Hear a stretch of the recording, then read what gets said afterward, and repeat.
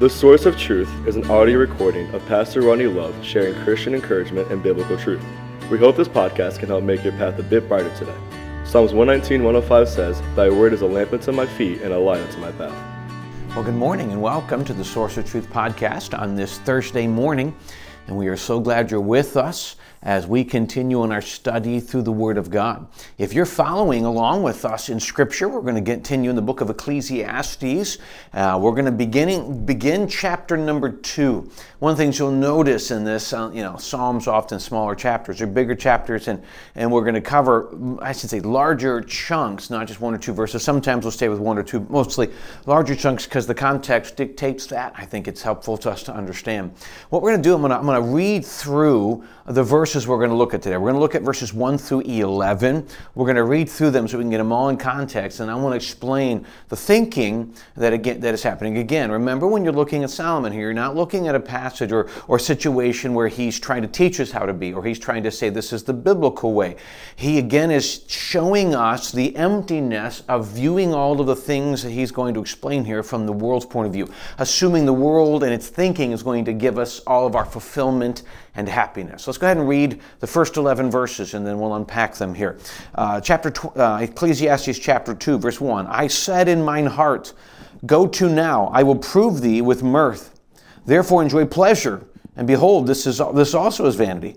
I said of laughter, it is mad, and of mirth, what doeth it? I sought in mine heart to give myself unto wine, yet acquainting mine heart with the wisdom, and to lay hold on folly, till I might see what was that good for the sons of men, which they do under the heavens all the days of their lives. I made me great works, I builded me houses, I planted me vineyards, I made me gardens and orchards, and I planted trees of them of all kinds of fruits. I made me pools of water to water therewith the woods that bringeth forth trees. I got me servants and maidens, and had servants born in my houses. I also had great possessions of great and small cattle, above all that were in Jerusalem before me. I gathered me also silver and gold, and the peculiar treasures of kings and of the provinces.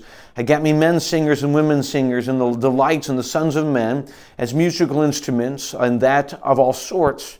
So I was great and increased more than all that were before me in Jerusalem. Also my wisdom remained with me, and whatsoever mine eyes desired, I kept not from them. I withheld not my heart from any joy, for my heart rejoiced in all my labor, and this was my portion of all my labor. Then I looked on all the works that my hands had wrought, and on the labor that I had labored to do, and behold, all was vanity and vexation of spirit, and there was no profit under the sun. So again, what he does is he lists basically three things that he attempted to bring, or really four things that he attempted to add to his life. Again, what he's doing is he's looking at the world from a human standpoint. He's looking at the world outside of what God can offer, and he's saying, what I'm trying to do is, I went through what the world had to offer. Remember, he had everything, money, possessions, anything the world could offer was available to him, and so he went after it, hoping to see what the world was looking for, saying, I can have fulfillment, I can have joy, I can have all that the world has to offer, and would bring me completeness and full fulfillment and joy. And then he found it was empty, not just lacking, he found it to be empty. So again, what we want to look at is another term. I was reading earlier and I thought it was a great term. The term is hedonism, and it talks about the idea that since there is no God, true joy in this world is the only thing that brings fulfillment, or the pleasures of this world are the only things that brings joy and fulfillment. So if you don't have money, if you don't have the pleasures, you don't have the things of the world, well then you're empty, and really what's the point of living? And unfortunately, that is somewhat of what some of the world's at. So let me just think of something. As you look at this from a Christian point of view or unsaved point of view. From the Christian point of view, sometimes we see the world and we say, why are they seeking all these things? Or seem empty. Well, why wouldn't they? Without Christ, what else is there except the pleasures of the world, which we know generally don't bring fulfillment? Unsaved, you look at the world and you say, well, God gave it to us, this is all we can have. And for a time, even as it was said of Moses in the Old Testament, the pleasures of sin for a season. In time, there is some pleasure, but ultimately ends up being empty because you have to keep doing more and add more. And it never seems to bring the happiness it did the first time. It just continues to grow. Ultimately, you do find the emptiness in it, which then again, of course, develops into depression. There is nothing in this world that really offers fulfillment. And unfortunately, that's true. There's nothing in the world that offers fulfillment. So let's go through and look quickly at the 4 things that Solomon said he tried to add but still was empty. He said in my heart, verse 1, go to now approve of mirth, enjoy the pleasures. So he added all the pleasures of this world, the sensual pleasures, things of that nature. All the world can offer in your pleasures, those kind of things, entertainment, shall we say. Then he goes on in verse 2, I said of laughter. It is mad. So he moves from there to entertainment, to laughter. Okay, the pleasures of the world don't offer. Then I'm going to go to humor. I'm going to go to laughter. He said, but yet because I'm seeking something deeper. It was great for a little bit, but still ended up being empty. Verse 3, he goes, then I sought in mine heart to give myself unto wine, an acquaintance of my heart. So he moves on again to pleasures. Now he moves on to the more of the material pleasures, in this case, wine. I guess that would be the 3rd thing. Maybe I was going to 5. Then 4, he says, I made of me. So he's got really 2 things. Really all under the area of entertainment and pleasure. So he goes out and he goes to the pleasures. He goes to laughter and entertainment. He goes to the wine. He said, I've gone to all the things the world follows after. I've been to the bars. I've been to the clubs. I've been to that part, that kind of life. And even when I'm around the people in that kind of life, I see them empty. Well, it seems to be fine. What it seems to be is they're running to those things to drown the emptiness of the world. And it seems so empty. Then he goes on, he says in verse 4, I made thee great works. And he goes on and talks about, he built things in vineyards. I don't want to take all the time.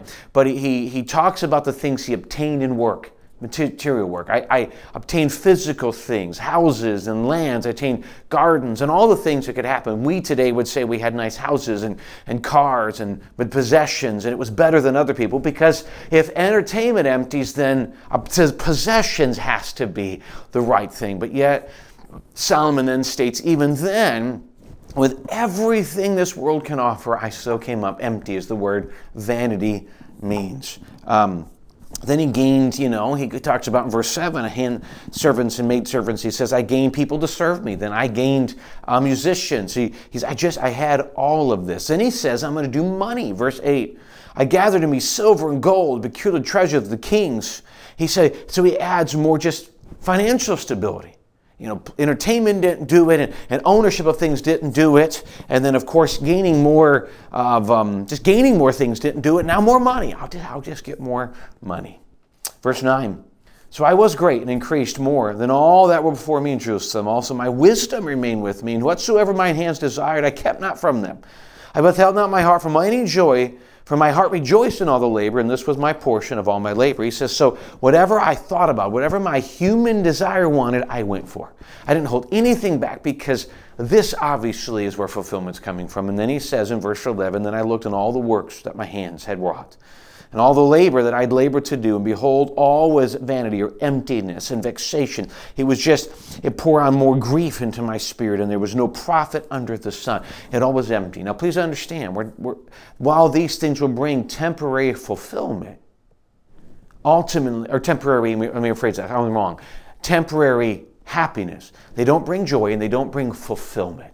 They're great maybe while they're happening, but unfortunately, hey, that drug or that alcohol or this, I need more of it. Or that other kind of pleasure, I need more of it. It never satisfies like it did last year, and I just need to do more, because they themselves were not created to bring fulfillment. Now, please understand, I'm not saying these things are wrong. Some of them in the wrong situations are. You go out get drunk or high or whatever, those kind of things, those situations, I think those are wrong. What I'm talking about is there are things in the world, pleasures, entertainment, that God has put there for us. And they are great, they are wonderful, they're helpful, we need them. But here's my thought. They in of themselves will not bring joy, will not bring fulfillment. They in themselves, they're great, but in between those times we enjoy them, there's just so much emptiness. And then we find depression until we get a few minutes of this extra, and then it's gone away. And that's what he's saying. He's saying in and of themselves, these things, they have levels of happiness, but no joy, no fulfillment. See, God wants us to understand that while there's things in the world He's given us for joy or for happiness, they're not for full joy. They're not for fulfillment. They come and go. They're fleeting. Money comes and it's gone. I get money and I get all the newest stuff. It doesn't really bring happiness. And that's what He wants us to see in this passage. Everything this world can offer ends up being empty. The world looks at it and says, this has to be. This is all there is. Well, no wonder the world struggles with depression, anxiety, and all these things, because they go seeking after everything, and none of it really brings happiness. But as Christians, we find that fulfillment is not found in things, it's not found in possessions, it's not found in these entertainment things. Fulfillment, joy is found in Jesus. And then we find our joy in Jesus, then all these other things bring extra. Entertainment and all these other things now can just be extra because my joy and fulfillment is found in Jesus. That's where I find that. Then all the other things are just that extra. And life now brings fulfillment and happiness and joy. All these things in Jesus. If you have never come to Jesus for salvation, you don't know what I'm talking about. Fulfillment is not these things. But when we have fulfillment, those things are so much better. If you are saved, don't let the world deceive you into believing that Christians are missing out. We're not. We have more than anything this world can offer, plus that. Don't allow that to be deceiving. And trust me, as you do, you will be deceived. And then you come back to God with the battles and scars of the world. Recognize that all that God has offered is the best. He doesn't withhold good things from us. When we do that, then we can even add on to all the things He's given us to enjoy in this world. Well, again, thanks for joining us on this Thursday morning. I really appreciate it. I'll be honest with you. I try to keep within 12 minutes, and I find that there's a lot of information, and so I may break these into a couple sessions so that I don't want to water down, or I don't want to limit some good stuff in here. Well, I really hope this is a help and encouragement. Again, thanks for joining us today, and we'll continue in this tomorrow as we finish the week together. So thanks for joining us today. We look forward to seeing you tomorrow.